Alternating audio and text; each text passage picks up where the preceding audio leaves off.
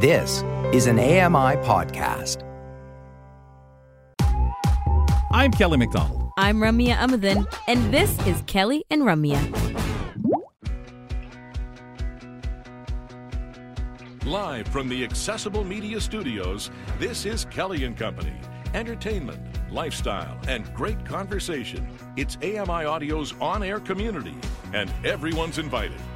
And now, the big man himself, Kelly McDonald. Thanks for being with us, ladies and gentlemen, as this is the Wednesday edition of the program. Ramya Amadin, Kelly McDonald, host of the show. Also, again, I got to remember to do this every once in a while.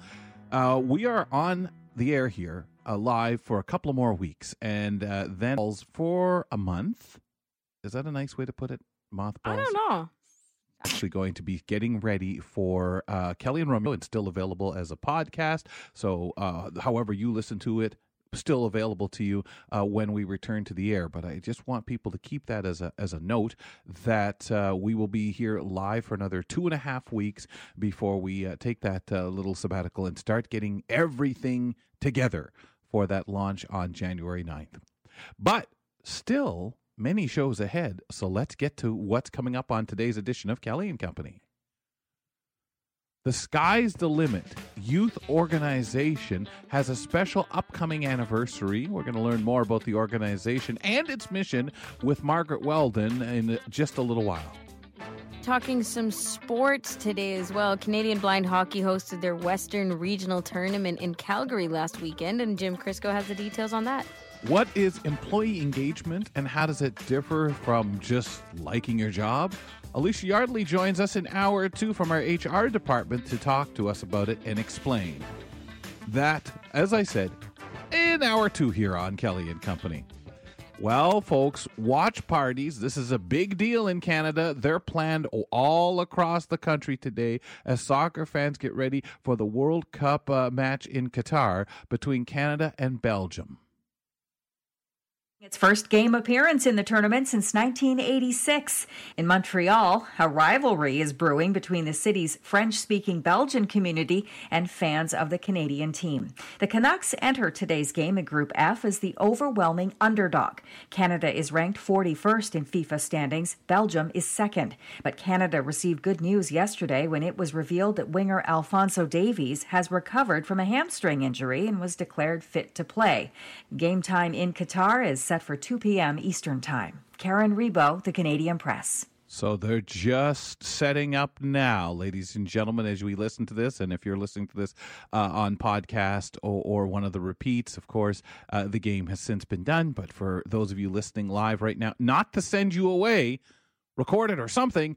But yeah, big deal here in Canada. So many people getting interested and booking afternoons off to be there since it's the first time Canada's been there. What would you say, Ramya, even outside of sports, anything that's been big in your lifetime that you felt kind of like you were jumping on board and supporting? I have to bring sports in because when the Raptors made the playoffs and then won the playoffs, it was just humongous. And you felt like sports or not, and you know, if you're really going to be stickler about this, you can say bandwagoners or not. It felt like we were all kind of there, right? And I think just being there, as it is with the FIFA World Cup right now, being there, it happening right now, people getting excited, people actually paying attention to, like, if I were to call my mom right now, she would know what's going on, even though none of us watch soccer in the family. It's just a big deal. And I think that part of it is just, it's fun. It's communal. I think that would be the same for me. Maybe some tennis matches over the years because I'm not really a big fan. Tennis more so than soccer a little bit. From when I was a kid, I used to really enjoy watching it. But I think the build up to this, watching Canada try to get to the qualifying and all the things to even remotely make it into this tournament, that I jumped on board and found kind of fun over the past couple of years to watch. One of the big things that's always held me back is not enough announcing. When I watch soccer, there's like minutes at a time where I'm like, hey man, what's going on here? What is going on here? Yeah. So that kind of has held me back all my life from being a fan. Is it the same for you with audio though? Like when you're listening on radio? Because I know you've mentioned in other sports, you'd rather the radio feed. In a lot of cases, yeah. I mean, I love the sound in soccer on TV because I find there's so many more microphones. You get a lot more of the kicking of the ball and stuff. But be honest with you, radio broadcasts have become better at covering that too and tapping into that audio, because why not? It's all there, should be available for everyone. So you do get a lot more, but there's certainly a lot more description as the announcers give you the play-by-play and their comments. Mm-hmm. Can we go over our book of the month? Yes, we can. We're in the middle of reading The Diamond Eye by Kate Quinn, and this is recommended to us by Julie Martin. Human narrated audio on Sela, so check it out. I love this narrator as well. An unforgettable World War II tale of a quiet librarian who becomes history's deadliest female sniper, based on a true story as well. In the snowbound city of Kiev, wry and bookish history student Mila Pavlichenko organizes her life around her library job and her young son. But Hitler's invasion of Russia sends her on a different path. And given a rifle sent to join the fight, Mila must forge herself from studious girl to deadly sniper, a lethal hunter of Nazis known as Lady Death. And when news of her 300th kill makes her a national heroine, Mila finds herself torn from the bloody battlefields of the Eastern Front and sent to America on a goodwill tour where she's still reeling from war wounds and devastated by loss. But she does find some people, including Lady Eleanor Roosevelt, that makes her journey an interesting one. So we're talking about it next Tuesday. That is November 29th, the last Tuesday of the month, with Julie and yourselves. If you wish to send us a comment, feedback at ami.ca is where you can write to us, and 1-866-509-4545 is where you can call and leave a voicemail message. The federal agency overseeing Canada's national parks says that over $40 million of damage from two earlier Atlantic storms far eclipsed the damage in the region due to post-tropical storm Fiona. We go back to Karen Riveau. Parks Canada says a wind and rainstorm in November of last year caused $36 million worth of damage at Nova Scotia's Cape Breton Highlands National Park. The agency says the storm hit hard and caused a complete washout of the Cabot Trail in one area, with a 15-kilometer stretch of road requiring 3 weeks of emergency repairs. And a winter storm this past February that required an emergency closure of a damaged kilometer-long stretch of the roadway cost another $4.5 million. Parks Canada expected Fiona to cause similar damage in September, but officials tell the Canadian Press the impact was nowhere near as severe as the two other storms. Karen Riveau, the Canadian Press. Very interesting because, of course, we are talking about the property, those things, but you can't even quantify damage to trees and so on. But when you think about all that done to the parks and the land itself, again, nowhere near, obviously, the toll on property and people's, homes and so on and businesses, Ramya, or all the boats and stuff like that. But kind of shocking, kind of surprising when I heard that. Not exactly something I thought I would hear as hey, look at here, look at this damage, and sad, but it does make you think yearly when we're not really paying attention that there doesn't have to be a big disastrous storm to do that damage. So much happens. Yeah. Grant Hardy joins us next, folks. It's Wednesday. We'll talk health headlines in 2 minutes here on Kelly and Company.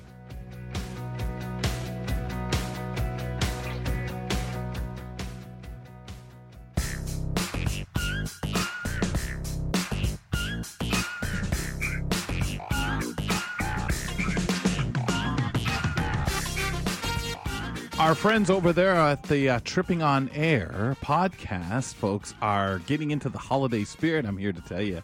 They're giving away a ton of prizes as part of the 2022 MS Holiday Gift Guide.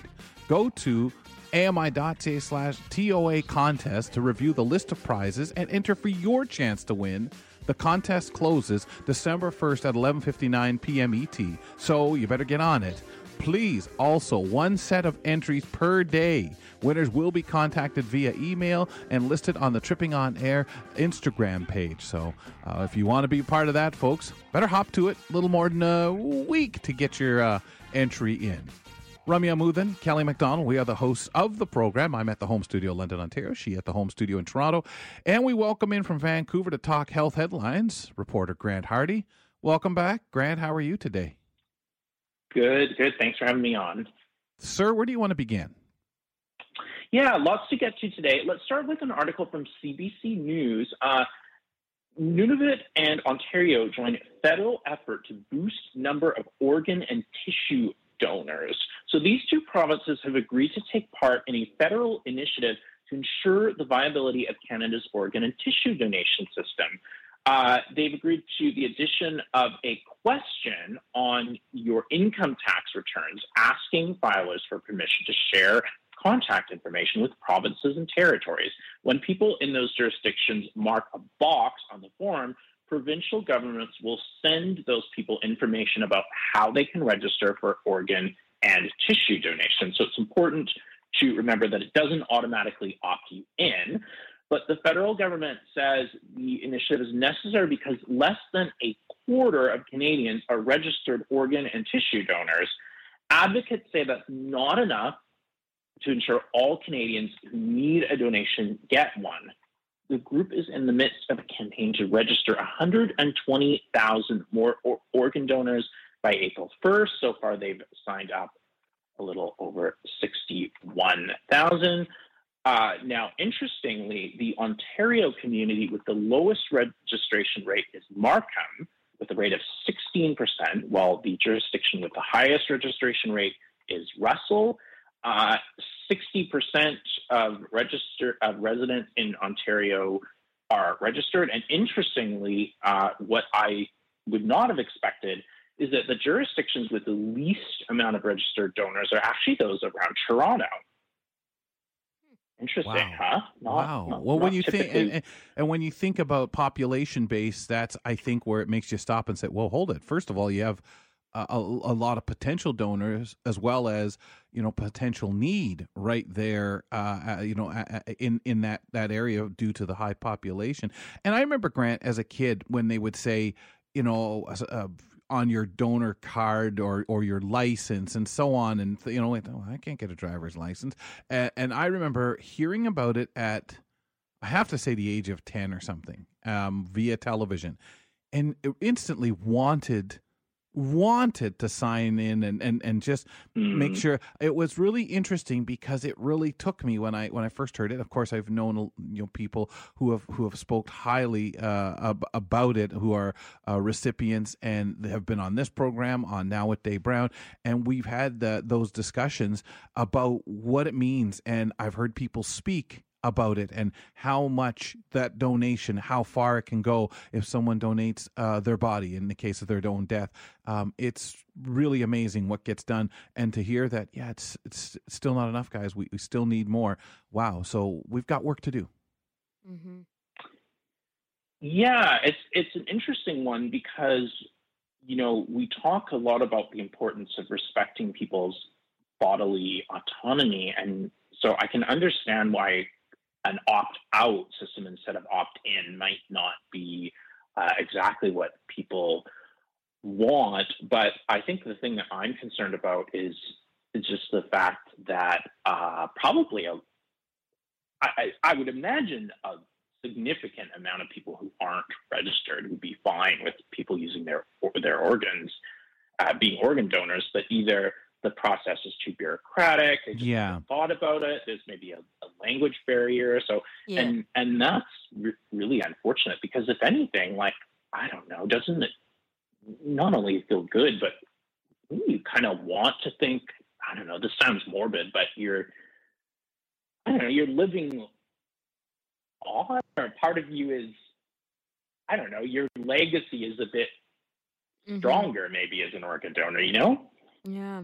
And that's true too. Like the assumption, Kelly, you touched on it as well, of people assuming that it's after you die that these things come up is really not the case. And that part of it is a lot to struggle with for many of us, right? Like assumptions and everything aside, what is prohibiting or slowing down people from wanting to to donate organs. And you'll I feel like find there's that just even not enough with information. blood donation, you'll even notice that some people are Everything. not comfortable with plasma or platelets, maybe giving whole blood, but there's so much else Tissue even on that donation, level. like, do Yeah. we even know what that means, what that process is? None of it, right? Like, we barely have touched the surface. So all these people who are putting in their work to try to get this out there is huge.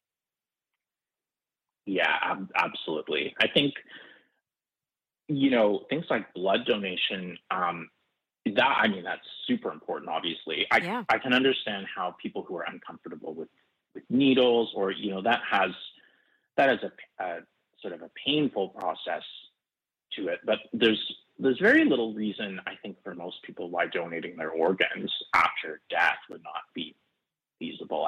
For religious reasons, for sure. But, just someone like me, I certainly can't imagine any kind of a downside.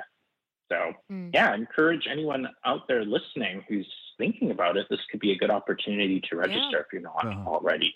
Yeah, and I know during the pandemic, it was a really tough time, and we heard a lot of upsetting things of organs literally going to waste, where people were waiting for them and things just because of the shutdowns and everything and surgeries. There was some very scary stories, and I hope that hasn't caused people to be alarmed or concerned. We understand that's something that happened. It's something we hope never to have happen again in our lifetime. Obviously, something that can happen, pandemics, but there were circumstances. So hopefully people understand the value and how much good it can do in the eventuality that you are in the situation to become a donator. Absolutely. So listen, I want to talk about a bit of a heavier subject here, which is signs that you're in a toxic relationship, if that's okay with you guys. Certainly. I guess maybe just a warning if you're, going through this or you feel you may be triggered by this, to just exercise some self-care. But this is from BBC Science Focus magazine, and I thought this was interesting. So the toxic label isn't actually a scientific term, they say, but it's generally used to imply that a partner is exerting some kind of harmful control or abuse, whether physical, psychological, sexual, over their partner, and usually involves the victim feeling trapped in the relationship. Now, sometimes, of course, that can be very, obvious, and it's useful to go through some of those scales that the professionals use. For example, like, does my partner make me feel afraid or threatened, even just in my own home, or even without touching me? And if that's the case, like, you really do need to get out and seek some help immediately. But psychological control and coercion can also take many forms, such as isolating you from financial or emotional support, restricting your access to friends and family, monitoring your behavior with spyware or other devices, making you feel worthless via insults or public shaming, and enforcing rules upon you that make you feel humiliated. If your partner makes you doubt your own judgment, this is also manipulative and sometimes referred to as gaslighting. Again, it can be insightful to look at ways that researchers measure these kinds of things. For instance, scholars at the Autonomous University of Madrid recently investigated why teenage victims stayed in physically abusive relationships. They used a measure of psychological coercion specifically towards staying committed to the relationship that involved statements such as, my partner encourages me to believe that life is meaningless outside of the relationship, and my partner makes me feel that I should be grateful to him or her for staying in the relationship. Now, they also, all of these are related to your partner's behavior, but another important component is how the relationship makes you feel. This is really key. So if the stress of your relationship is severely affecting your sleep, if you feel constantly emotionally drained, such as being made to feel guilty, ashamed, or afraid, or if you're manifesting physical symptoms as a consequence of the unhappiness, or if you just dread seeing your partner, that's a really, really good indication that you need to get out, and depending on the relationship, to seek some help. So that's just some info from BBC Science Focus magazine that I wanted to throw out there today. Awesome. Thank you for bringing that forward and sharing that with us. And I think for people overall, it gives us something to think about, watch, and especially people in your life, maybe to keep an eye, but mostly those who maybe are answering some of those questions with that's how I feel. Thanks for sharing that, Grant. Yeah. Go ahead, Ron.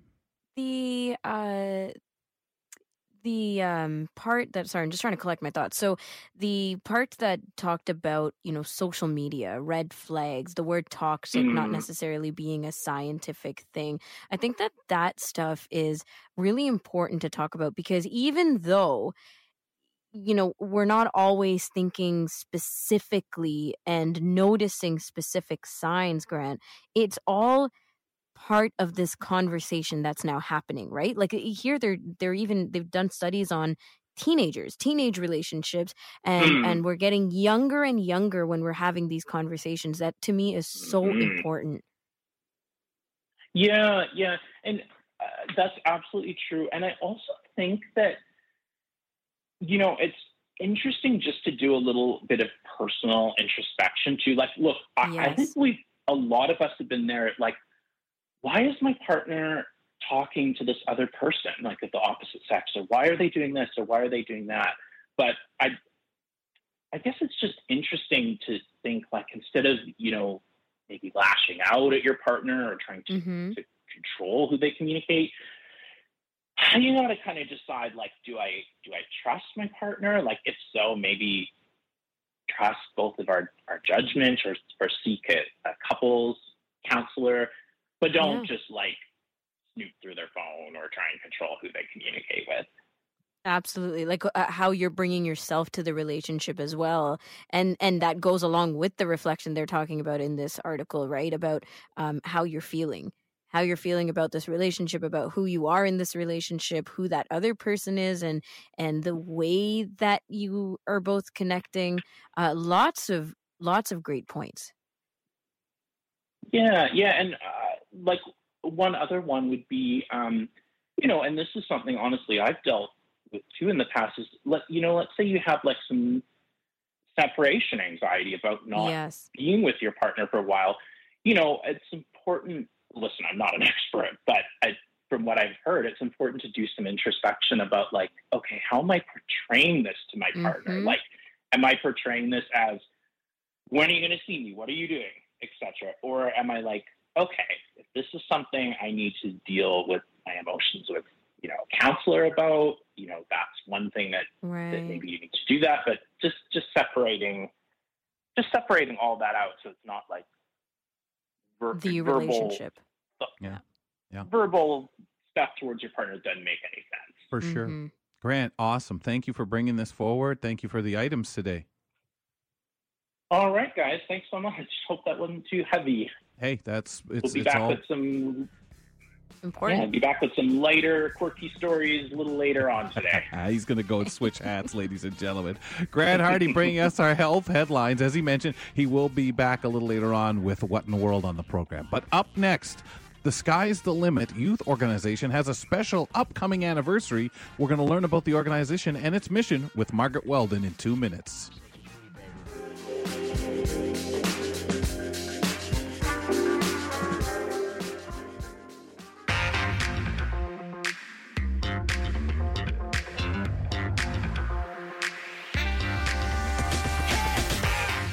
On Twitter, you can locate AMI Audio.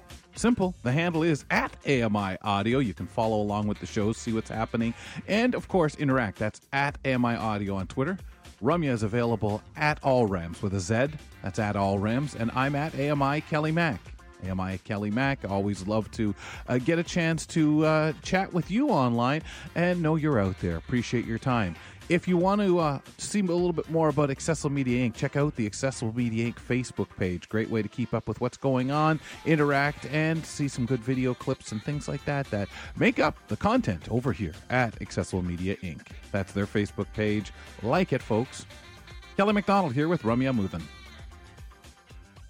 On Wednesdays, every other week, we get In the Know with Margaret Weldon, and she's going to be joining me later on in the week as well when Kelly takes some time off. But today, we're talking about what to do with those computers that we don't use anymore.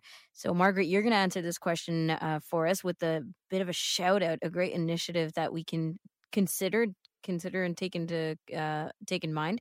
So, what is Sky is the Limit Youth Organization? Okay, and that's a great question, Ramya. And yeah, Kelly gets all the breaks, doesn't he? Hey, it's a long weekend. Doesn't he though? Sky. Yeah, I know. Well, that's all right. Anyway, the Sky is the Limit Youth Organization is an organization that is put together, and it looks to collect refurbished computers as well as financial donations to donate computers to youth who need them across the province of Ontario, so that they can keep up with their classes and their friends in school, as well as learn how to communicate appropriately on social media platforms. Wow. Okay. Very, very interesting. And I love that. Especially the social media platforms, getting out there, because we know to navigate those can be a tricky thing, but we'll get into that later. What is the mission of the organization? Okay, so the mission of the organization is to make sure that every youth that needs a computer has one, regardless of their religion, disability, creed, belief, whatever. They want to make sure that all kids have them. And they also want to make sure that not only do they have them, but they want them to have the appropriate training as well, right? Because we all know that, number one, yes, there's a lot of social platforms out there. There's a lot of media out there, good and bad. There's media that's informative, and there's media that's not so informative. There's media that can be very hurtful. So they want to make sure that when these kids get the computers, they not only understand that, yes, you can communicate, with your friends on them, you can look things up, but there is bad stuff too. And we want you to know how to look for that and how to protect yourself from that sort of bad media. So that those discussions are obviously front and center, foremost with them. Yes, that's right. That's right. I mean, let's face it. I don't know about you, but I know when I first got into the computers, I was so fascinated with everything that was out there. I never thought about media that could hurt people. Did you? Kelly, I know you probably got into them around the same time I did. Yeah, and again, I was always curious. I think for me, I thought, well, yeah, but the stuff that I'm going to be reading is going to come from credible sources and things like that. At that point, you never thought of this thing other than a CB radio, a social media, to be honest with you. So, yeah, that's right. How about you, Ramya? Yeah, that's right. How about you, Ramya? Did you did you ever learn about positive or negative media when you were getting your training on computer, or did you ever think that such a thing could exist? Well, not when we were younger, right? And that's the thing. So now people are using computers from such a young age. You're kind of born knowing how to use a computer and use your technology, because that's the era we live in. So positive and negative media has to be part of the conversation from the get-go. Whereas for us, we went through that phase of understanding, realizing, and then learning formally what that could look like. But Margaret, when you were putting this segment together, you discovered that the organization had two very important points in this mission statement. Have you covered those already, or do you want to talk about those? No. We can talk about them. Okay, perfect. They're okay. I will be quite honest. There are actually 3 points, but the second point is a land acknowledgement, which talks about how they are on the Mississaugas of the credit, and they recognize and they're very grateful to our Canadian Native or Canadian Indigenous ancestors. And I think that point is important, because if it really wasn't for our Native ancestors, we wouldn't be here. But the 2 points that I personally liked on this particular website is, number one, everybody's kids or nobody's kids. And I think that's so important, because so often you hear about some kids getting everything and other kids getting nothing, and just different sort of negative connotations in there. So I really like the fact that it stresses equality. And the second point that I like on here is it says, we believe in a healthy, just, and fair community for all. And again, it just goes back to the fact that both these points talk about equality and fairness, not just for a few kids, but for everybody. And I think that's so important to have. Well, and I think that's the big key, because we talk a lot of time, Margaret, about, and we do it in the disability world, of what is important? What should we all have? What is the necessities of life? And there's times that's always debatable as to, well, do you really need that, or is that a necessity? And I think when you look at anyone, whether there's a cultural difference, whether there's men, women, there are certain things that we all need as human beings, as really what would make life easier to get through. And I think nowadays we all agree that computer assistance, the digital world, is it. How does the organization's team members determine who will receive a laptop? Okay, so this organization, the Sky's the Limit Youth Organization, works with a large variety of community-based organizations across Ontario who work with kids. And those people who work with those kids determine what youth need the laptops and how much they need them and what they're going to use them for and things like that. They also make sure that, they've got some experience before they get the laptops, and then they make sure, too, that these youth get the continued training and supervision that's required to make sure that, things are going well, and once again, to cover that sort of, to maintain the ongoing training that we talked about earlier in the segment. Yeah, the follow-up is, I'd say, one of the most important, the key aspects of this initiative, right? It's not, here's a laptop, good luck. There's a lot more to it.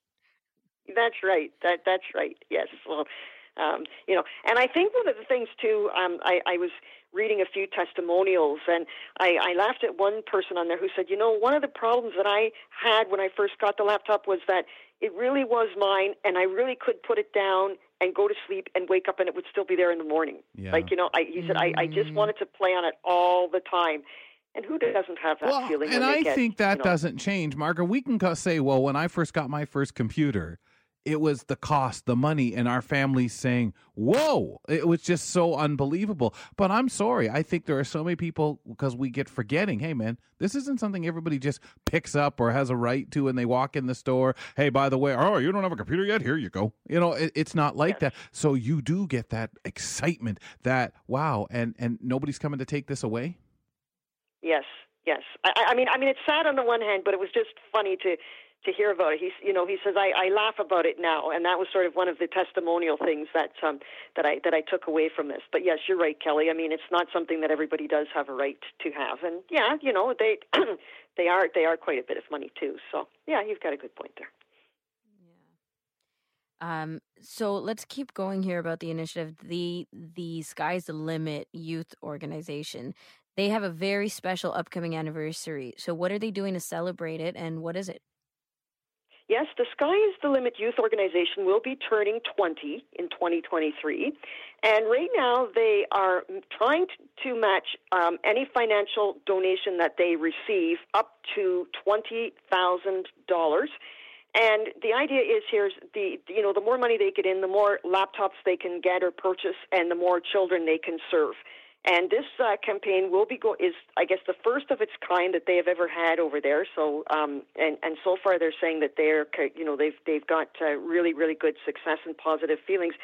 And the second thing is that this campaign will be going until January the 20th. I mean, you can still donate after the 20th of January if you like to, but this particular campaign will be ending on the 20th of January. So I say hats off to the team members at this organization. For sure. And Margaret, I actually do feel that it is a right to have the digital supports, the equipment. Everyone has a right to an education. This is the way education is. It's kind of like, I guess, years ago saying, well, not everybody has a right to paper and a pencil. And, well, hold on, what? Sure they do. And this is the way the world works this way. So besides changing the world, lives out there of young people, youth, one laptop at a time, Margaret, what other impact does the Sky's the Limit Youth Organization have on our communities? And this is a great question, because this is something that we can all think about. Now, apparently, according to a lot of companies and businesses, computers have anywhere from a 2 to a 5 year lifespan, right, before they're exchanged or updated or whatever. And what happens to the computers after that point is a lot of them get thrown out and they become e-waste. Now, e-waste is when computers either get buried on landfill sites or they get burned. Neither one of these solutions are environmentally friendly because if they get buried, they contaminate the land and the water. If they get burned, they produce carcinogens or gases.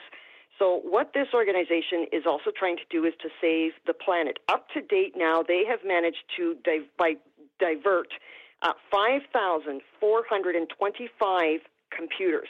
So what they do, they take the old computers, and maybe there might be something on them that doesn't work. So maybe they take one part from one computer, replace it in another. Who knows? I don't know. But what they try to do is they divert them by fixing them up and giving them to youth. And they believe this is saving the planet as well as trying to make sure the kids have what they need in terms of education. And so they're saving the environment. And they're encouraging other people to do the same thing.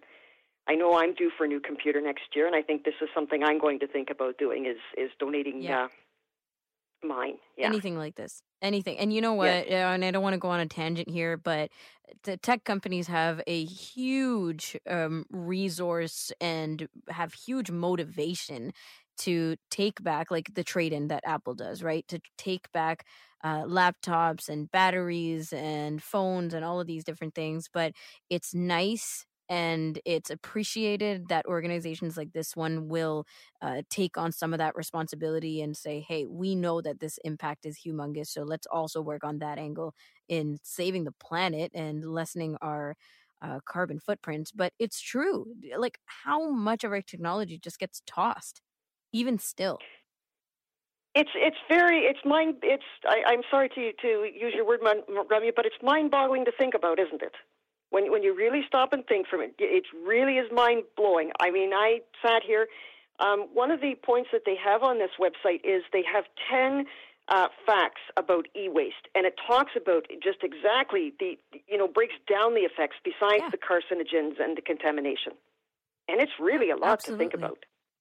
Yeah. It is. So, and the thing is, we go and get new products every year, every 2 years, every 3 years. Like there's very few of us who don't get some kind of new electronic or have to replace something electronic in our house within a year, right? Like at least once a year, something has to be replaced. Something has died. Now imagine instead of just tossing or even just donating, if we were able to take back some of this stuff and understand that it's being completely recycled and that every component was being reused.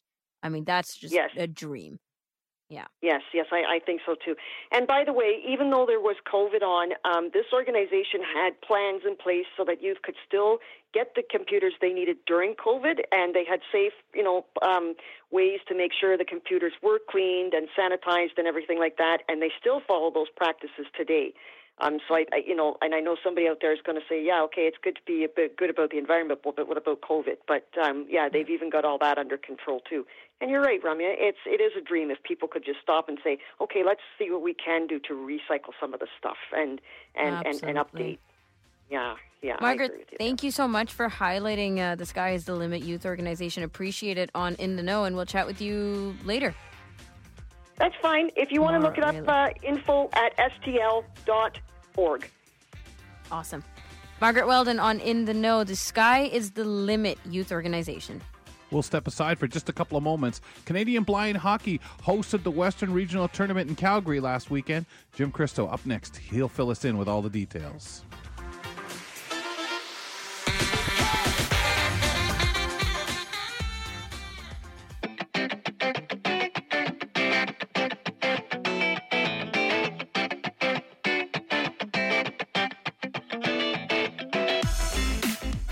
Welcome back to the program. Ramya Muth and Kelly McDonald. We are the hosts of Kelly & Company. She's at the home studio in Toronto. I'm at the home studio in London, Ontario. Thank you for being with us wherever you're listening in around the world. Maybe you're checking us out at AMI.ca and streaming the program, as you can listen to AMI audio right off the website. Or maybe you're joining us from TuneIn Radio or the Radio Player Canada app. Great apps in which to listen in. Just simply download them to your smart device. Well, one of the things that we enjoy the most from you is getting a chance to speak to different people around the country, whether they be community reporters or some of our own staff that bring to us content, information of things going on in their regions, whether it's upcoming events or things that have recently happened or stories that have come across their desk. Today, for our regional content report, we do these on Wednesdays and Fridays. Jim Crisco joins us. James, how are you today? I'm doing well. How are you doing? We're good. We're settled back in here and doing what we do best, having amazing conversations such as the one we're about to have with you. We're not able to enjoy the soccer game live, sir. That's just not what we're able to do while we're sitting here. So let's start in Alberta with your first item and just ignore soccer altogether. Recently, the Canadian Blind Hockey hosted their regional, this is the Western Regional hockey tournament in Calgary last weekend. Can you bring us up to speed on it? Sure. It actually sounded like a phenomenal event. And I have to say, I know some of the players that went down from the Edmonton area. I've had the chance to skate with them in practice, and so some really phenomenal hockey players. They said that for this event, there are more than 40 visually impaired hockey players from across Canada, the United States, and as far as England dropped in for the regional tournament, and it was held at the Winsport Canada Olympic Park. So there was, it was held in a really good venue. If you've ever been down there, it featured 13 members of the champion 2022 Canadian national blind hockey team, along with 17 players from Alberta. So they really did a good job of bringing together a lot of great hockey players, and not only to bring some of there was members of the Canadian team here, but not only that, but use it as a chance to introduce the sport to other people who are younger, may not have played before, may not know much about the sport, and bring people together in order to see what the sport's all about. So an excellent. Really an excellent program that they put together. I wonder when it comes to, of course, meeting the guys who are playing with Canada and down there, the 13 that we're speaking of. Then you've got the others. What a chance to start those relationships that will build into mentoring. Absolutely. Like I said, I know some of the players on here. They're passionate hockey players. They've some of them have played for a long time, some of them just for the last few years. But, I look at players like Lauren Weber, who is on the goalie on the national hockey team. And I've had a chance. I know Lauren. I've played with him before. I always told him, because I used to go out for practices with these guys and play some shinny hockey. And I always said I would have played longer if he would have let me score once in a while. But he, he's just, not only a phenomenal player, but a phenomenal guy. I know that if there's young people that are looking at the sport and saying, maybe this is something I can play, or maybe this is something I would enjoy, there's players like Lauren that'll mentor these people along and these folks along and get them comfortable with the sport.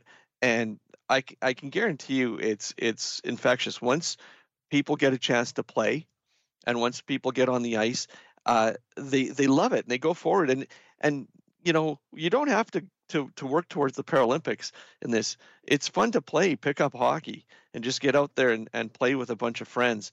And that's what this this affords that as well, is to get these people out, get them introduced, and once you get the camaraderie and the team play and sitting in the dressing room after and having a beer or just having a chat with people is fun too. So, that's why I was so excited about seeing this. Yeah, you see some, high-level hockey players, but you get to see a lot of people introduced to the sport too, and that's a lot of fun. Yeah, very important, because you don't want it. High level is great, but you want people to see that gateway for them to join it. Awesome. Mm-hmm. Mm-hmm. Well, we're going to continue with sports, Jim. Winnipeg recently hosted an accessible sports expo at the University of Manitoba. So can you tell us about some of the sports that were highlighted? Absolutely. And this is kind of an expansion of what we just talked about here with, the blind hockey, introduced blind hockey. In this particular case, they had 28 adapted sports. So 28 adapted sports for people to be able to come through. They had it at the University of Manitoba's Investors Group Athletic Center. This was a couple of Sundays ago. And they had sports including archery, cycling, basketball, weightlifting, rock climbing, just a ton of sports. And you know, the really cool thing is too, they had hundreds of participants come out to try these sports. And this is another, you know, example of just exposing people to these, because some people don't know that there are, you know, adaptive sports of different adaptive sports out there. So this gives them a chance to know it, to learn it, and it also gives a chance for, you know, occupational therapists, physiotherapists, support workers, and stuff to also become familiar with all the sports available, so that the people they work with, they can make recommendations and say, well, you know, if you want to try weightlifting, you can try weightlifting. It's adapted. Same with, you know, archery, cycling, a lot of the sports. Allows the people not only a chance to see that they're adapted, but maybe give them a little try and see how they like them. Yeah, I mean, yesterday we talked to Johnny Tai. We didn't get into his martial arts endeavors and over the years how much blind martial arts he's not just done himself, but instructed for other blind kids. And although we didn't talk about it, you know, speaking with him is such a great reminder of that. You know, the first time I heard about blind judo, and we had an athlete on the show here as well for one of our Back to Basics weeks. It just like, for me, you know, even though I live in Toronto, there's so many great accessible recreation and sports around here and adaptive sports. I find, you know, once in a while I learn about a sport that's adapted for me, and I think, oh my gosh, this is incredible. And to think, you know, people go their entire lives either not knowing whether or not you're disabled. You know, you just go and have no clue until you're exposed to it, and it is a big deal. So all these kinds of organizations, initiatives, and events make a big difference, even if it's for one person who comes out and goes home with that information. It's huge.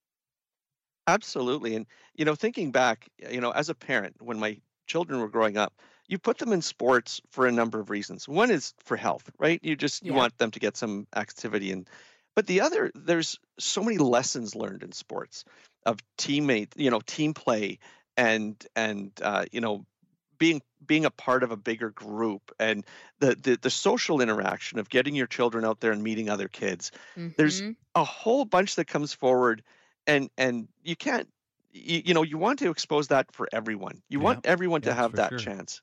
Yeah, you do. And that's to me the biggest part of sports. Team, working together, being a sore winner, a sore loser. A good winner, a good loser. All right. Jim, finally, let's stick with Manitoba. The town of Niverville gave the go-ahead to make it easier and safer for individuals with disabilities to enjoy their walk around town.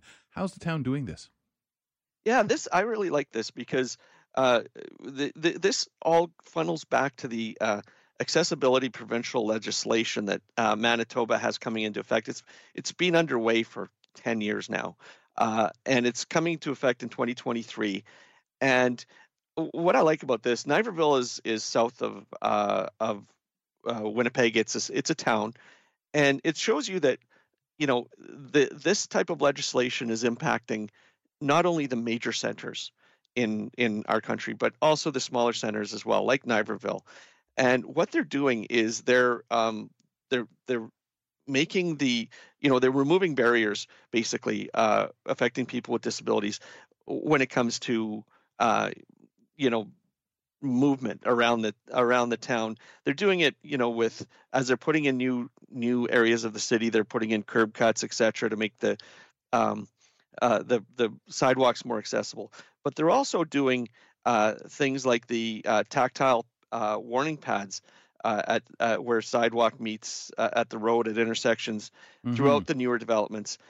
So and you know, they're bright yellow. They're for the blind and partially sighted, for people who may be cane users, or people who may be guide dog users.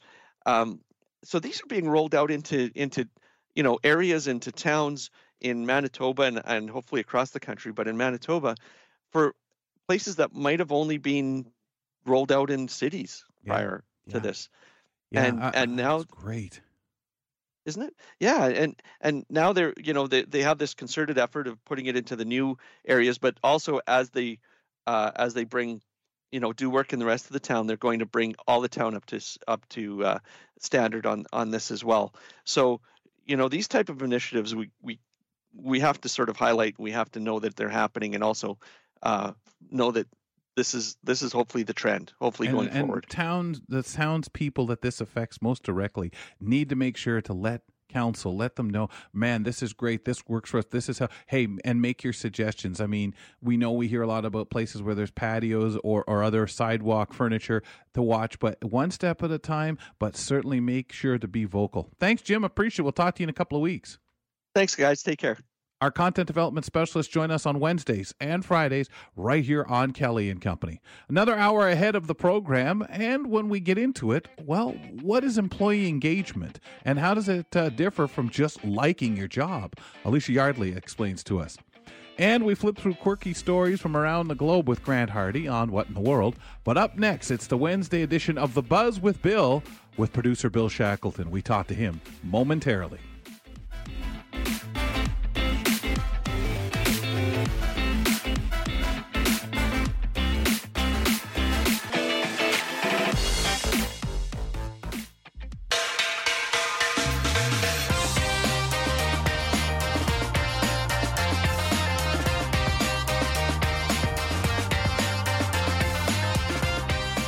Around Canada, listen in to Kelly and Company right from your TV. Shaw Cable, channel 825, and T-Baytel IPTV, channel 1112. You can find us. Visit ami.ca/audio for a list of channel locations in your area. Kelly McDonald here with Ramya Muthan. Wednesdays, Thursdays, Fridays, we like to check in with Bill Shackleton, and we call it The Buzz with Bill because he brings us the buzz. All the great articles that he's run into that are very timely and conversational. Billy, it's a Wednesday. How's it going? Going good. How are you guys doing? We're going good, or doing well as well, and I'm curious to know what you have for us today. I'm going to start with this one. Lyft drivers spread the gospel with ride-hailing ministries from Associated Press. So basically what you have is Lyft, which as you know is a ride-hailing service.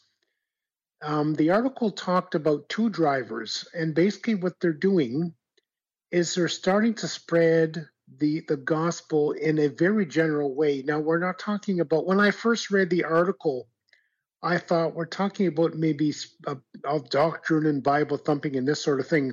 Mm-hmm. But really all they're doing is some of them are talking about their own personal problems and hoping that when you get into a car, I mean, there's a lot of people that have problems too.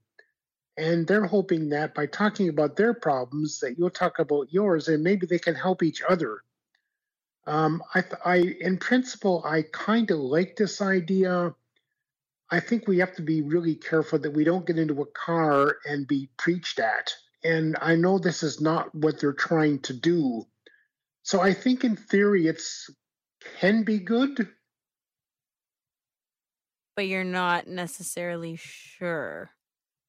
Yeah, I'm not sure that it's, you know how when you have, at least Uber, they have preferences where you can say no heat or no air conditioning or no conversation, or do you want the radio on and that sort of thing. Yeah. I think this sort of thing but you should be able to get into a car and not be, hey, it's a good conversation, but who wants to, when I get into a car, I don't like talking to the drivers anyway about anything.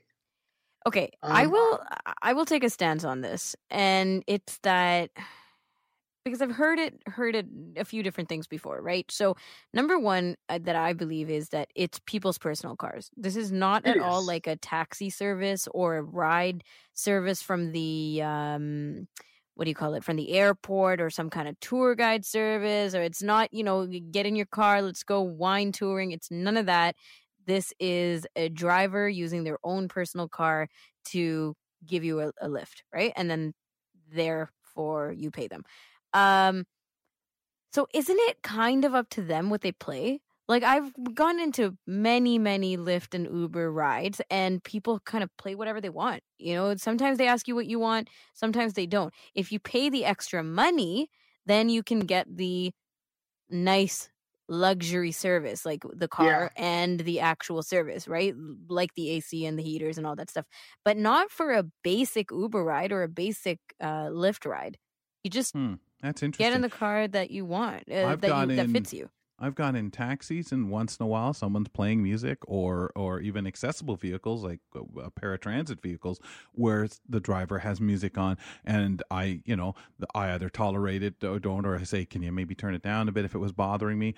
I'm of that view that you are renting whichever vehicle for the time you're in it. That doesn't mean you can put your feet up on their seats or do any damage to the vehicle or anything like that within limits. I think most drivers would say, if someone says, that music bothers me, it's too loud, could you, turn it off or so. Most, I think, are going to say, yeah, no problem. They don't need the hassle, and they think they look at it that way. So I think it's almost an understood that you do that. And I think a lot of companies would say, well, what are you doing with it on anyway? So it's a really hard thing, whether it's their vehicle or not. And I hear you on that. I think you would find that, but I'm renting your vehicle for this time, and we don't ever have a consent. Sure we are. Yeah, I don't think we are. Yeah, I think because we're renting for their time, right? But we're not necessarily renting their vehicle. And that's where I think that, this can get really logistical, because Uber and Lyft drivers are meant to pay their own insurance. Yep. They're meant to do but all of they have this to stuff. have insurance to have you in the vehicle. Exactly. Covering right? enough insurance in case there's an accident. They are still responsible, and they're still subjected to the Uber and Lyft rules. They can't get you in their car and insult you. So is it up to Uber and Lyft to now tell people what they can and can't play, or what they can and can't talk about while people are in their cars? I think it's totally up to me to, if I get in and a driver's like, hey, let's talk religion. Obviously, it just didn't go from zero to religion, right? But if it gets to that point that I can say, I don't like this, and then rate them based on that experience, because you have that right as well, right? To rate each other as driver and rider. Yeah. But I don't know if we can put a middle person like Lyft and Uber in there and say, excuse me, you can't bring up religion. That gets really sticky. See, to me, Okay, you work for them. It would be like you deciding one day you're going to say stuff that AMI disagrees with. You are, you are still representing, or else you're stopping on the street and saying, hi, I can give you a ride if you're willing to give me $20. Sure. But if I get in your car and I'm willing to do something crazy like that, then you can do and talk about whatever you want, or I can say, pull over, please, and let me out. It's definitely an interesting situation, because I think a lot of what we condone has to do with condone in the middle person, that middle service, that ride share person who we're paying all these fees for, right? Yes. I think a lot of reasons why we go that route instead of what you just talked about, right, like hitchhiking, is because of the safety component. Right. But which is what's demanded by the company to be safe, and their reputation that you are safe riding with these strangers, with basically a stranger, even though a taxi driver, you don't know every taxi driver, is as well. But whereas, censorship or talking about preferences of conversation or all these things, I really wonder if that kind of thing can be put in as a rule. Yeah, exactly. Well, and I think you can, because if somebody gets in your car, whether you're Lyft or a taxi, and they decide to, I'm a big huge fan of, whether it be Donald Trump or Prime Minister Trudeau or whatever. If you say, look, I don't want to talk politics, well, why not? Get out of my car. Lyft is going to say, what did you do? Exactly. But like you say, you have the mechanism of rating, but I don't think that's really what it's for. It's if the guy gets on you and is rude, obnoxious, cussing. Well, it's the same thing, right? Maybe you don't like classical music, person. and that person is that's what they use for. Right. And I'd like to think if you don't like classical music, they have it on quietly and you just send in, I don't like that driver because he played classical music. Depends on your driver. Yeah. I've definitely got into Ubers where people are blasting whatever music they like, and I'm like, it's fine. I have noise canceling headphones, And most people will just ignore, right, Billy? You would just generally, I don't need trouble with this driver, because a lot of taxis will just put you right out, even if they're blasting their music. They would just say, well, you don't like that, get out. And that's the attitude of the person. It's the spectrum that you get when you use services like this. That's one of the positive things that came out of this article for me was that there are people that get in these cars that have problems. And the idea is to spark the idea of maybe people that are contemplating getting religion, and then maybe they're sort of on the fence. And these drivers can point these people to maybe a church or a group of people that can help them. And the other thing is, you got to remember about this is that, the Christians have been using radio, TV to spread the gospel. Why not? I guess, why not cars? I mean, isn't that sort of an extension? Why not cars? But you don't want to be trapped in a situation just because you ordered a Lyft and now you're stuck listening to 20 minutes in Toronto traffic of somebody trying to tell you to go to church. Like, do I think it should be an option if somebody chooses to? That's right. You bet. And I think there is a market, where if somebody prefers to maybe have that time, those more but or have discussion be an opt-in like that situation. Yeah, and I think it's a wonderful option if somebody is interested in riding in a car like that. I mean, if someone wants to argue politics, I'm not sure Lyft is going to say, well, yeah, just order a car. You can argue politics because things could get out of hand. Yeah. Can you imagine if they start putting that in your profile? Gosh. All right, Billy. That's a good one. Next. Continuing with cars, researchers AI,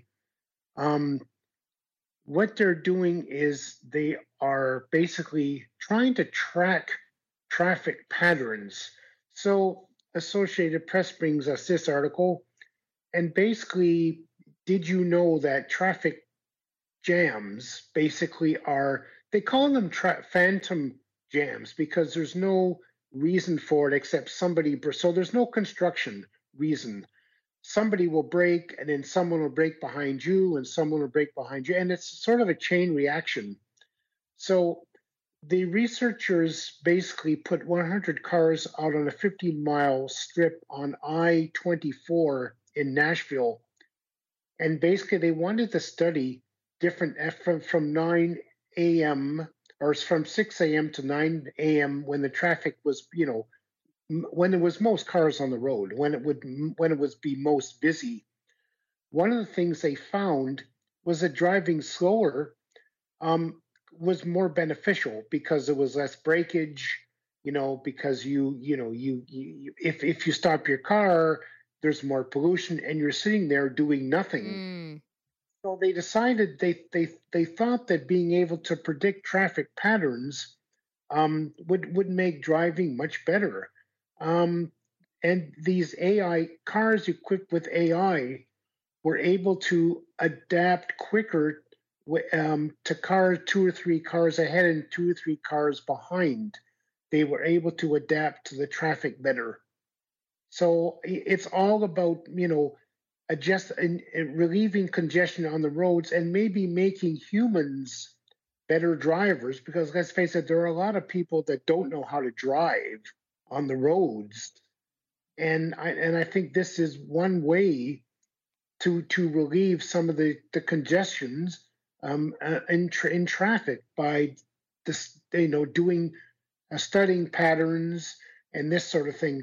And the article did point out one thing is that if there are too many cars on the road, there's nothing that technology can do. But a lot of times there is this technology that could probably help us. There's already stuff. Like there's cruise control. There's, auto signal. There's all kinds of stuff that's already built into the newer cars that are on the streets right now.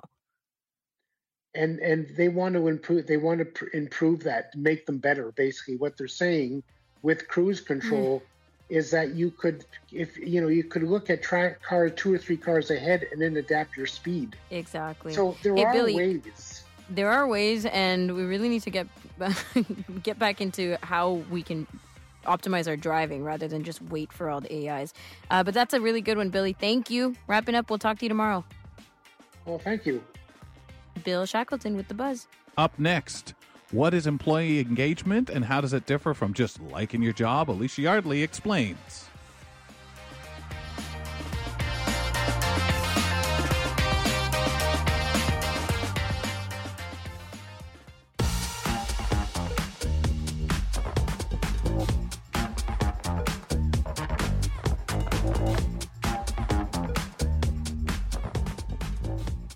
Catch The Pulse this Thursday at 1:30 p.m. Eastern Time right here on AMI Audio, 10:30 a.m. Pacific Time. This week, Joita talks to author and NYU professor Leona Godden about her new book, Their Plant Eyes, A Personal and Cultural History of Blindness. That's The Pulse, Thursday at 1:30 p.m. Eastern, 10:30 a.m. Pacific Time, right here on AMI Audio, also available on your favorite podcast platform and on YouTube. Kelly McDonald here, Ramya Muthan joining me on the program today. On the fourth Wednesday of the month, we're joined by Alicia Yardley from AMI's Human Resources Development Department. Hello, Alicia. How are you?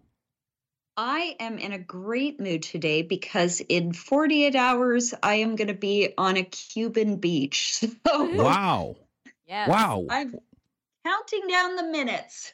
Well, Toronto's almost warm enough that it... It's just like being in Cuba. Oh my goodness, that's awesome. That is. And now, is this a first time? No, it is not. It's my first trip south, though, to get sun before the winter in like 3 years. So it's much needed. I cannot wait. Wow. So I'm so happy to be here with you folks to celebrate. Oh my goodness. And some would say, well, she's teasing them about the warm weather. Oh, okay. Well, let's talk employment. Let's put you to work before you get going. Can we talk about employee engagement? First of all, what is employee engagement? Yeah, so that's a great question. It's one of the questions I get asked a lot because we talk about employee engagement, but people don't always know what that is. So it's different from just liking your job. It's the extent to which like employees feel passionate about their jobs, they're committed, they're putting effort into their work, and they're, shouting from the rooftops about how great the organization is. So, that's when you have an engaged workforce, a lot of people are doing that. They're feeling really passionate about their jobs, the vision of the company. They're really committed to what we do. And then that shows by putting in that effort. Okay, well, I mean, it makes a lot of sense. It's that extra little bit of whatever it is, your participation or the way that you feel like you're involved with work, with colleagues, and not just there to work, right? Exactly. Okay. All right. So it's a bit more than just a paycheck. Can you explain more how it is different from just liking your job, this engagement part? Yeah, so I mean, I can like my job, but I like my job because it's and I'm not saying this about AMI, but theoretically, I like my job because it's I've got work-life balance. I don't have to try very hard. I can just kind of coast that's different from I'm engaged to the organization. So that's like. You can love your job, you can feel passionate, but when you're engaged, you're putting a lot of the energy each day into, doing a good job for the organization. They're feeling passionate. Like I said, they're, they're really committed. That they're they're there for life. They're putting in a lot of discretionary effort. And again, they're talking about what a great employer they're working for. So it's really there. It's that one step above job satisfaction or enjoying your job. It's just that next level where you're promoting the organization, and you're really feeling passionate and you're really committed to the vision and mission of the organization. Yeah, sometimes we'll say that, how focused are you, how engaged in one's job, but what are those factors that go into engagement? Yeah, so there are a few different factors that can go into whether an employee is engaged. So the first is inclusion. So it's making sure that everybody feels free to speak up, everybody feels welcome in the organization. So it's sharing ideas, not being like a top-down kind of thing where, we're dictating to the next level down. It's everybody feels free to brainstorm, share ideas. And even though some ideas might not be used, you're free to express yourself. I would also say it's, it's making sure that people feel like they're really part of something bigger. The other factor would be communication. So it's making sure that employees have a very clear idea of what is expected of them. Because when people don't know, they're not going to be targeted and focused. So they really need that clear instruction, having those regular conversations, having feedback, making sure that people are collaborating. And then, recognition is another one where, people want to be recognized. So if you're constantly doing, if you're going above and beyond and nobody even acknowledges it, nobody says thank you, nobody says, you know what, the job you're doing is great. Then you're going to be a bit less engaged over time. So it's having that recognition. And I don't mean just in terms of money. It could be in terms of, thank yous. It could be in terms of a team lunch. It can be, so many other ways to do it. And then wellness. So it's providing well-being opportunities for employees. So coffee chats, break times, encouraging, that hour lunch. And then the last one would be connections. So, people want to feel like they're part of something bigger, like I've said. So if people are, they're collaborating, they're communicating with each other, they feel like they're kind of part of a, a team, they're going to be a lot more engaged. So those are the different factors that can go into engagement. So as you can see, quite a few factors.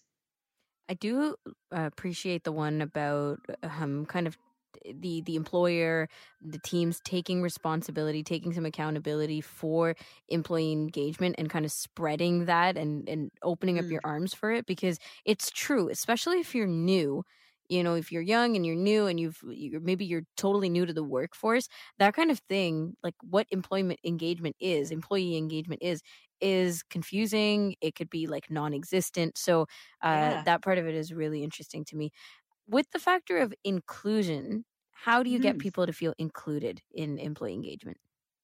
Yeah, so that's a great question. So it's making sure that, as a manager, you've got a team where people feel free to share their ideas. It's reiterating there are no silly ideas or no stupid questions. It's acknowledging maybe the differences between people on the team, and building on that, using people's strengths and playing those, together. It's giving people a sense of purpose to how they personally are contributing to the larger picture of the organization. And it's, and again, it can be for, another factor of inclusion is making sure that there's accessibility for people, persons with disabilities or, people who are Indigenous or, making sure that we are including everybody, making sure that we have that accessibility, and that we are really taking that into account as well. And so inclusion is really, there's so many ways to help people feel included, and then therefore they're going to be a lot more engaged. For sure. And so vital. Can we go back to how accessibility is taken into account with inclusion? Yeah. So for example, at AMI, all of our hallways are wide enough to accommodate for wheelchairs. We have, textured floors. We have QR codes in front of the offices so that if somebody is blind or partially sighted, they're able to, know whose office they're in front of. We, make sure that our documents are accessible. We send out a self-disclosure form to every new hire and make sure that they tell us what, their accommodation needs are, whatever those might be. And we're very mindful of making sure that, everybody feels included. At AMI, I would say we're really good at that. We really prize inclusion and accessibility overall. And we have software like screen readers and Zoom text and, and therefore, people don't feel like they're sort of left out. They're part of the conversation. They're part of all of the, they're able to contribute their ideas, and there are, barriers to expressing oneself. So, there are maybe some of us who are very excited to get engaged at work. So if you have employment engagement ideas, employee engagement, I keep saying that wrong. But anyways, if I have some for my workplace, how can I communicate that? And who can I communicate that with? Yeah, so that's a great question. That would be most likely with your HR department, because employee engagement is kind of an HR function. In HR, human resources, right? Like we want to make sure that our people are, they're happy where they're working, they're engaged, they're performing. And so, if you have an idea, I've had people come up to me and say, hey, I've got an idea for a wellness idea. And I love hearing that because it shows that people want to contribute engagement. Like it's really exciting when you get those new ideas. And then the other option I would say would be to talk to maybe like if your organization has a social committee. Then you can talk to them, come forward with your ideas as well. But, and even if you think, well, I don't know if this is a good idea, I think it's kind of silly, it doesn't matter. Just, bring it forward anyway, because you never know, right? And sometimes even bouncing an engagement idea off of somebody, you can kind of you can formulate something. And, for example, well, we can't do, a yoga Monday, but we can do wellness tips or mindfulness tips or, stretching ideas that are accessible. So, we can always tweak it. So I would suggest that people do get involved if they really want to feel engaged. Go to your HR manager or your HR department, or even the social committee. Also talk to your manager because they might have the history about have we done that idea before and it backfired or whatever it might be. So please don't feel shy about speaking up and sharing your ideas. I would imagine too, for some people who maybe been around a while, and sometimes you get feeling, maybe I'm not as for this or inspired as I've been. Sometimes finding that thing to be a little more engaged with, it starts like a domino effect, doesn't it? Oh, it certainly does. I've had people say, I'm not feeling super happy, but, I have this idea, what do you think about it? I think we could start a business book club. And, I say, great, go for it. That's a true example from a previous employer. And they started up the business book club. We had a pretty good, we had about 15 people. Nice. And every month we would read a book on business. And I told the employee to just head it up. They pick, the books and what they created was really cool. And every month somebody would recommend a new book.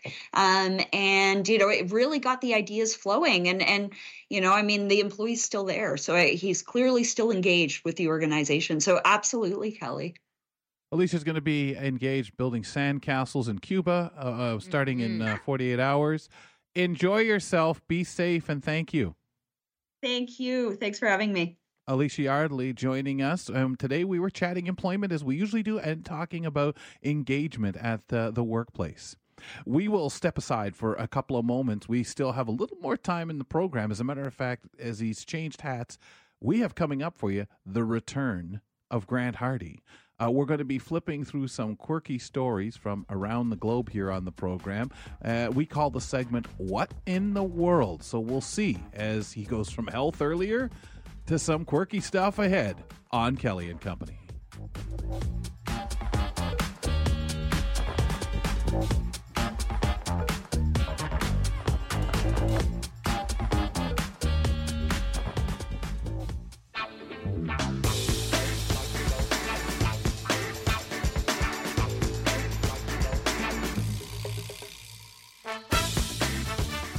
AEBC and partners present the 6th International Day of Persons with Disabilities Conference, Empowering Ourselves. Thriving in this new reality, December 3rd, and this starts at 1 p.m. Eastern Time, ladies and gentlemen. It's a virtual Zoom meeting, and the goal for this year's conference is to share messages to motivate and empower and thrive. This virtual conference will be available to all and, of course, accessible, and will feature ASL interpreters and real live time captioning, featuring guest speaker Michael Gothill, Accessibility Commissioner, among others. AMI will be broadcasting this event live with co-host Joita Gupta. Registration is free and available on Eventbrite.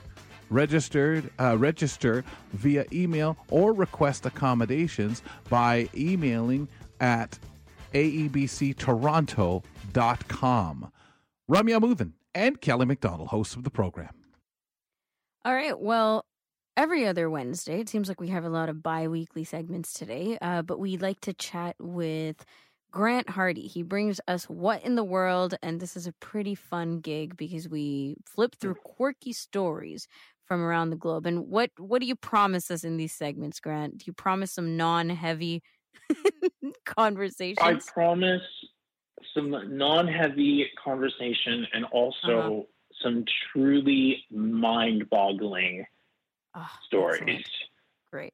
Now, if we've shared the word. It's already been shared once today, so I'm glad that we're spreading the joy of mind-boggling throughout the channel. Indeed. All right, what do you have for us?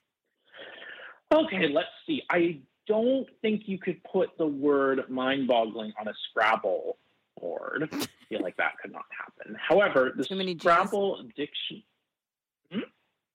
Too many G's to Scrabble. Yes, yeah. Okay. However, if you play Cutthroat Scrabble, and my partner definitely plays Cutthroat Scrabble, she knows some words I have never even heard of, make sure you check out the Word Update. The latest official Scrabble Players Dictionary has 500 new words and includes some shorthands like walk, trademarks like dumpster, and nouns turned into verbs like torrented and adulting. The potentially highest scoring new word is fauxhawk, Fauxhawk, a haircut similar to a mohawk. Right. Okay. Okay. I didn't even know that's how you spelt it. Okay, cool. Yeah, that's the kind of word where I think everyone would be like, you're cheating. Like, no. And you're creating. You check the dictionary. I'm not making this up. Jedi, Docs, and Deep Face also made the list. The new words joined more than 100,000 words of 2 to 8 letters. The official Scrabble Players Dictionary is the product of a long-standing partnership between game maker Hasbro and dictionary maker Merriam-Webster. So that's pretty cool, huh? And you guys play Scrabble much? I do play Scrabble, but only with strangers. I can't play Scrabble with friends because I have so much trust issues, man. Like every word I'd be checking in the dictionary. I'd be like, no, you're totally making that up. Yeah, I'm the one that would come up with too many creative spellings here. that make up words like that. You know, whether absolutely. Is that right? No, that's not even. And then people find out you really can't spell. Get out of the game.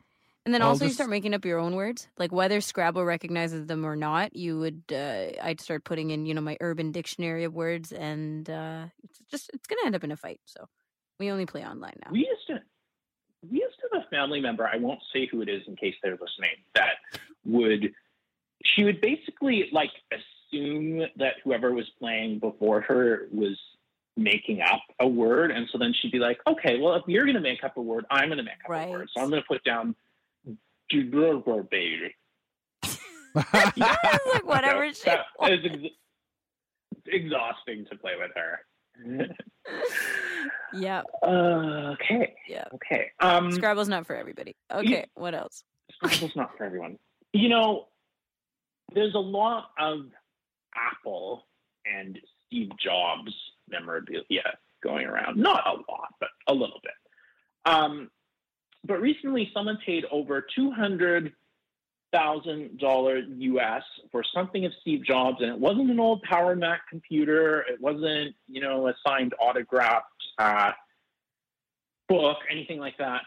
It was a pair of second-hand shoes Someone spent more than $200,000 US on a pair of old Birkenstock sandals owned and worn by the late Apple co-founder Steve Jobs, setting a record for the highest price ever paid for a pair of sandals at an auction, according to the auction house. The tech pioneer's brown suede Arizona sandals, which were expected to make only $60,000, sold for this astonishing price at Julien's auctions, accompanied by an NFT. Prior to the sale, the Californian auction house said the sandals, described as well used but still intact, were a wardrobe staple for Jobs in the 1970s and 80s. Jobs died in 2011 from complications from pancreatic cancer. On the auction website, it says these sandals retain the imprint of Steve Jobs' feet, which have been shaped after years of use. The Birkenstocks That's were what you paid for. Paid for his footprint. Yeah, they were actually saved from the trash by Mark Scheff, a former house manager to Steve Jobs during one of the tech icon's many clear-outs. Wow. That's intense. I don't know. I can't run a contest without approving it by marketing, but I am wearing some very nice sweatpants while I'm doing this What in the World segment, and I'm wondering if I could have a contest somehow or something where I could get, I don't know, I'd settle for $5 or $10 grand. Would help me out a lot right now. Yeah. That's not much, man. Yeah. No, man, that's walk around $200K. money. A little wardrobe setup. You're so humble. That's what he's looking for, right? That's what it'll do. Yep. Not much. I just can't believe it had to be rescued. And this was before he was famous, right? These Birkenstocks, like this was before he was the Apple guy. Oh yeah, that's it. Rescued from the trash. I feel like, but worth something, Grant, because of who it is. Oh yeah, was who they belong to. Trash is another man's treasure. Mm-hmm. But I feel like my own sweatpants, I would probably have to actually pay someone to take them away. I find this stuff like kind of unsettling. I just want to say, it's one thing to have a guitar or an actual Apple product maybe that's no longer existent. When people were keeping their iPods when they got discontinued, stuff like that. But fishing out the man's old slippers, sandals from the trash, and then like calling him a god basically and saying, he revolutionized it, so we need his slippers. Like, wow, that is a stretch. No offense to the people who paid I always get this thing where I'm like, I wish I was rich enough to bid on one of those like old classic Power Mac computers, and then I'm like, wait a second, like VoiceOver wasn't around in those days, so I wouldn't be able to use it anyway. Right. Maybe the sandals would be more useful for me. I love wearing sandals in the summer. Yeah. Okay. Well, let's move on to the world of journalism, something you guys are very familiar with. Baby elephant interrupts TV reporter's broadcast. This already sounds cute, especially after our Danielle John kind segment this week. Yeah. It's already funny. We can end the story right there. A Kenyan journalist may be thinking twice about his interviewee choices after he was interrupted by a nosy baby elephant. Journalist Alvin Konda was in Nairobi, Kenya, when he was attempting to report on the Sheldrick Wildlife Trust, a rehabilitation center for orphaned baby elephants. While reporting on the challenges these baby elephants have endured at the hands of human impacts on their environment, one of the calves standing behind him had something to add to the report. The video shows Konda trying to keep a straight face to the camera when one elephant tries to push him away and another uses its trunk to tickle the reporter in the face. At this point, Konda couldn't contain himself and burst out laughing while the elephant bashfully looked away. He said, "At first I felt the elephant trunk's contact on my back, but decided to keep going because I was doing my almost 10th take of my piece to camera. We know all about that. It's like, nothing is going to stop us. No, we don't. What are you talking about? We're 1 takers. Stand up, man. Stand up, Grant, and sit there and deliver while everybody's watching you. And you hear people, who's this guy? What's he doing? What's this about? Who are they filming with, right? While you're trying to get out, welcome to, Yeah, I wasn't going to let anything stop me, he says, until the baby elephant stuck its trunk in my mouth. Honda said it had been the first time at the organization and didn't expect to be that close to the elephant. Well, they've suffered from us. They're just trying to give us a little bit of... Well, you know how they talk always about the photo bombing? That's real. Like, that's showing off their trunk and saying, "Look, we're just going to move you over here." I think the lighting's better here for your what do they call it, Grant? The golden shot. You know, where they want that the amazing shot where hey, look, he's right there, and the elephants are hugging him, embracing. That wow shot. Yeah. There's a little more than that, though. Okay. I love this kind of stuff. It's so cute. Yeah. Oh, yeah. Well, and you place the poor reporter somewhere, and you say, it looks good, the background's great, and everything like that, and you've got the elephants around you, and all that, and the elephants are, would you please move along? Mm-hmm. And I know it's such a, if I bring up the show, people are going to get upset, so sorry. But one of the things that sticks in my mind about the Joe Exotic Tiger King stuff, was it called Tiger King? Anyways, yeah, that show was all the scenes with the tigers, like the baby tigers and the big tigers, and people would be having such serious conversations to camera and, you know, spewing their nonsense. And then these tigers in the background just doing their own thing. I loved it. That's what I remember the show for. Pretty great. Yeah. So I want to move on and talk about. I want to be clear that I'm not making fun or shaming anyone for doing this. It's just more kind of the depth of what people are going through. Mm-hmm. Would you have your legs broken to make yourself taller? Not me. It turns out, not me, although I would like to be a couple inches taller, but it turns out there are actually a lot of men who would. Now, there's an operation which is a remarkable feat of medical engineering, and it's not for the squeamish. Techniques and devices vary, but basically you can use nails or rods similar to those that have long been employed to stabilize bad fractures. But when you drill out the marrow cavity of the bone and drive in the nail, you also intentionally break the bone in half.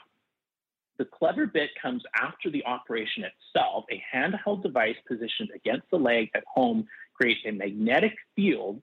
This activates a magnetic screwing mechanism inside the nail, which is telescopic at a typical rate of 1 millimeter per day, spread across 3 or 4 activations of a few minutes each. The nail pulls the 2 sections of bone apart, and the body actually makes new bone tissue to bridge the growing gap. This extension process lasts several weeks and involves a period of relative immobility, sometimes necessitating time in a wheelchair and months of physiotherapy to help the muscles adapt. But once it's complete, the nail can be removed. You've got new bone, and you can actually be a few inches longer. But people are really questioning this because it's a lot of maybe more vulnerable or people who aren't confident about their bodies that are getting this done, and it's being done for cash. For orthopedic surgeons. So most ethical people, it seems like, are advising people not to get this done purely for cosmetic reasons. Wow. Isn't that something? Even the time that you're healing, the other health things you have to think about. It's like, astronauts going into space, spending time coming back to Earth. It takes them ages for the body to adapt back, and they're learning as time goes on things that are permanent changes that may not be so positive down the road whatsoever as they grow older. And you look at something like this, and I again, Grant, your reasoning, like they say, for people with a poor self-image, and feeling they need to do this kind of thing. It's that time, whether it's sitting in the wheelchair, somebody, and having that physiotherapy and everything like that, because you can't be messing around without having those supports for exercise, for making sure to monitor how those legs are coming back together, I'm assuming. But again, it's so hard when you hear this stuff because we don't know. We're not health professionals that know exactly what this does and the theory behind it and the healing process. And maybe some of them would say, no, you're over worrying. The hardest part is just that time being immobile. I don't know.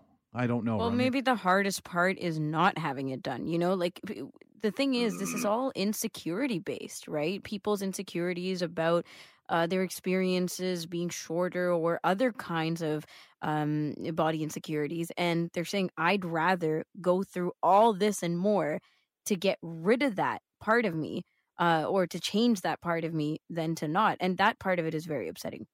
It's upsetting, but I guess some people in that position would say, well, listen, if you're fairly obese and health-wise, you need to do this. And that. that's And again, the thing, right? Health concerns. Yeah, a health concern to me being, overweight or in that sense and worried about the strain on your body versus being a little taller because you feel because no one wants you on the dating scene. That's what this was prompted by, right?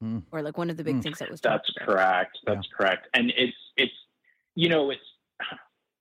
true because we've spent our whole lives being told, see, here I am getting not as light as I should be getting, but here we are being told you're too short, you're too overweight, you're too this, you're too that. But it's very true. Like one of the gentlemen who went through all this was talking about, look, I know the thing that women only date men that are tall is not true.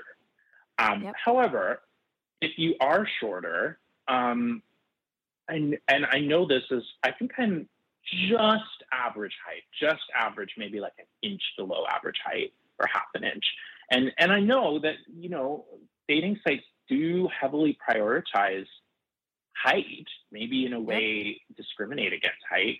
And, it's not something we should worry about, but when have we been able to control our feelings and what we worry about and what we don't worry about?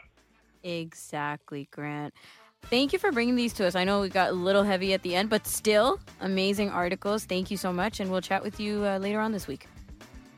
All right, sounds great, guys. Have a good rest of your show.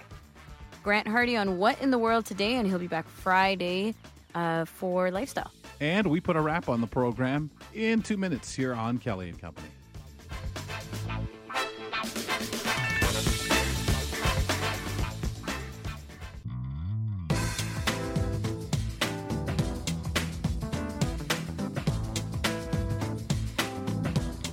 We remind you to check out the Kelly and Company podcast, available to you using your favorite podcatcher. Subscribe. And you can listen to the show in segment form in case you can't be here to catch the show in one of its repeats, 10 p.m. Eastern Time or 6 a.m. in the morning, as we are here on weekdays on AMI Audio from 2 to 4 p.m. Eastern. A lot of time to throw at you. So check out the podcast at your convenience. You can also listen to the show in its complete form, folks, as a matter of fact, where we toss on an audio vanity card on the end of that. That's the complete Kelly and Company podcast experience. Or, as mentioned, check out the segments. While you're in there, if you don't mind, maybe give us a rating and review using your favorite podcast platform to find Kelly and Company. Ramya Muthan, Kelly McDonald, we are the hosts of the show. Ramya, let's take a look back. Any segments that people should make sure they go to the podcast to re-listen or to check out? Well, I know if people were listening live to today's show, they were missing part of the World Cup. But we did talk sports with Jim Crisco and talking about a couple different things, sport demos being held and the other sports event, I can't think of it at the top of my head right now, being held. And what we learned from sports, I really enjoyed listening to you and Jim talk about that, involving yourself, your kids in sports means a lot. It's a lot more than just playing the game or learning about the game, and I appreciated that conversation. Yeah, I think what we were saying about the blind hockey tournament particularly, That's right, yeah. the whole fact that you have that ability to have teams and people learn what it's like to be on a team, the mentorship possibilities of having these experienced hockey players, they're engaging with people who are just getting started, or maybe just the people saying, maybe I should give this a try. So awesome stuff, good conversation. Jim bringing great items to us earlier in the program. Check it out via the podcast. While you're in there, subscribe to Now with Dave Brown and see what they have for you. Paul Daniel joins us to give us an idea of what that show looks like tomorrow, beginning at 9 a.m. You can find it on AMI TV. Welcome back, sir. Hey, Kelly. On tomorrow's show, Stephen Scott from Devil Tap will tell us why he likes the Amazon Fire tablet so much, and he has reasons. Alex Smythe and I will discuss the recent announcement regarding the introduction of all-terrain wheelchairs at some U.S. national parks, and what this might mean for Canada. And Greg David from our Marcom department will tell us about a recent poll from the online publication TV Insider, revealing the top 50 Christmas specials and movies of all time. Wow. Oh, boy. Greg and his Christmas specials. Wow. I think sooner or later we're going to see him in one day, one of the ones shot here in Ontario. Paul, I was laughing Hallmark the other special day with Greg thinking, David, of course. Can you imagine that? Oh, my God. Can you imagine Greg, just the voice of, remember the old TV Guide? You check the listings on the weekend, on Fridays when it came out, but they used to have that commercial on TV. This week on TV Guide when you'd buy the magazine. Can you still do that? That still exists? No, right? I don't think so. I think it's all gone online, I'm afraid. I think so, too. I think it went online, and I'm not even sure it's still around. But, boy, I was thinking about that and used to get such a kick out of that, how different it was. Anyway, sounds great, sir. We'll tune in. You take care, Cal. Now at Dave Brown on the air, 9 a.m. in the morning on AMI TV. Please check it out at your leisure, whether you do that via watching it live or via the podcast. You can subscribe using your favorite podcatcher. Rummy, a wonderful show, and we are out of here for today. Yes, we are, Kels. You are out of here for the rest of the week. Yeah, back on Monday, but you and Margaret are here tomorrow. Enjoy and have good shows. Thank you. On part 2 of our tour of iOS security features, Michael Fair highlights advanced features to help you protect the information on your iPhone. Also on the show, Susan Kearney shares how she's wrapping up the 2022 gardening experience in such an interesting way. We have the Thursday Buzz with Bill Shackleton, and Thursday's roundtable guest is AMI Content Development Specialist in Eastern Ontario, Karen McGee. So we get started on the program at 2 p.m. Eastern. Join us then, folks. I'm waving at you.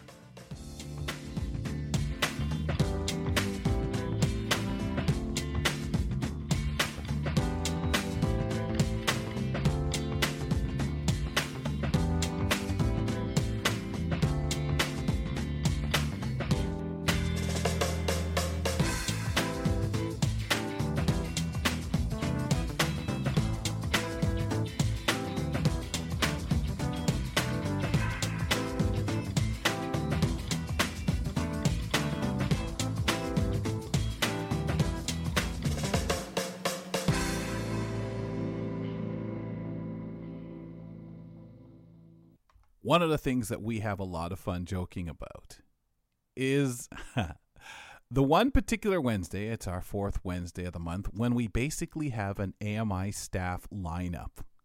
It's funny because we have Grant on. Then we have Margaret Weldon, who is not a staff member, but of course one of our freelancers that works with us and is a backup co-host for Kelly and Company. Move into Jim Crisco, Billy, Alicia Yardley, and back to Grant. So you think, that's got to be one of the easiest shows to do. Well, but then again, sometimes stuff happens and sometimes somebody's not available and it breaks it. But yes, a lot of time it's a lot of fun when you get that. And it took us a while to notice, maybe the 3rd time that it felt like that, we stopped and said, hey, it's the AMI day again, and makes us smile and laugh about it. So I don't know how many of you out there maybe have noticed and said, oh, wow, isn't that kind of ironic? Sort of like on Fridays when we have Grant starting, then John Beeler, and then Sylvie in the Vancouver Hour on Kelly and Company. All right, those little things that amuse. I'm Margaret Shepard of the AMI podcast, Tripping On Air. Every month, my co-host Alex Hajar and I spill the tea on what it's really like to live with MS. Watch Tripping On Air on YouTube or download wherever you get your pods.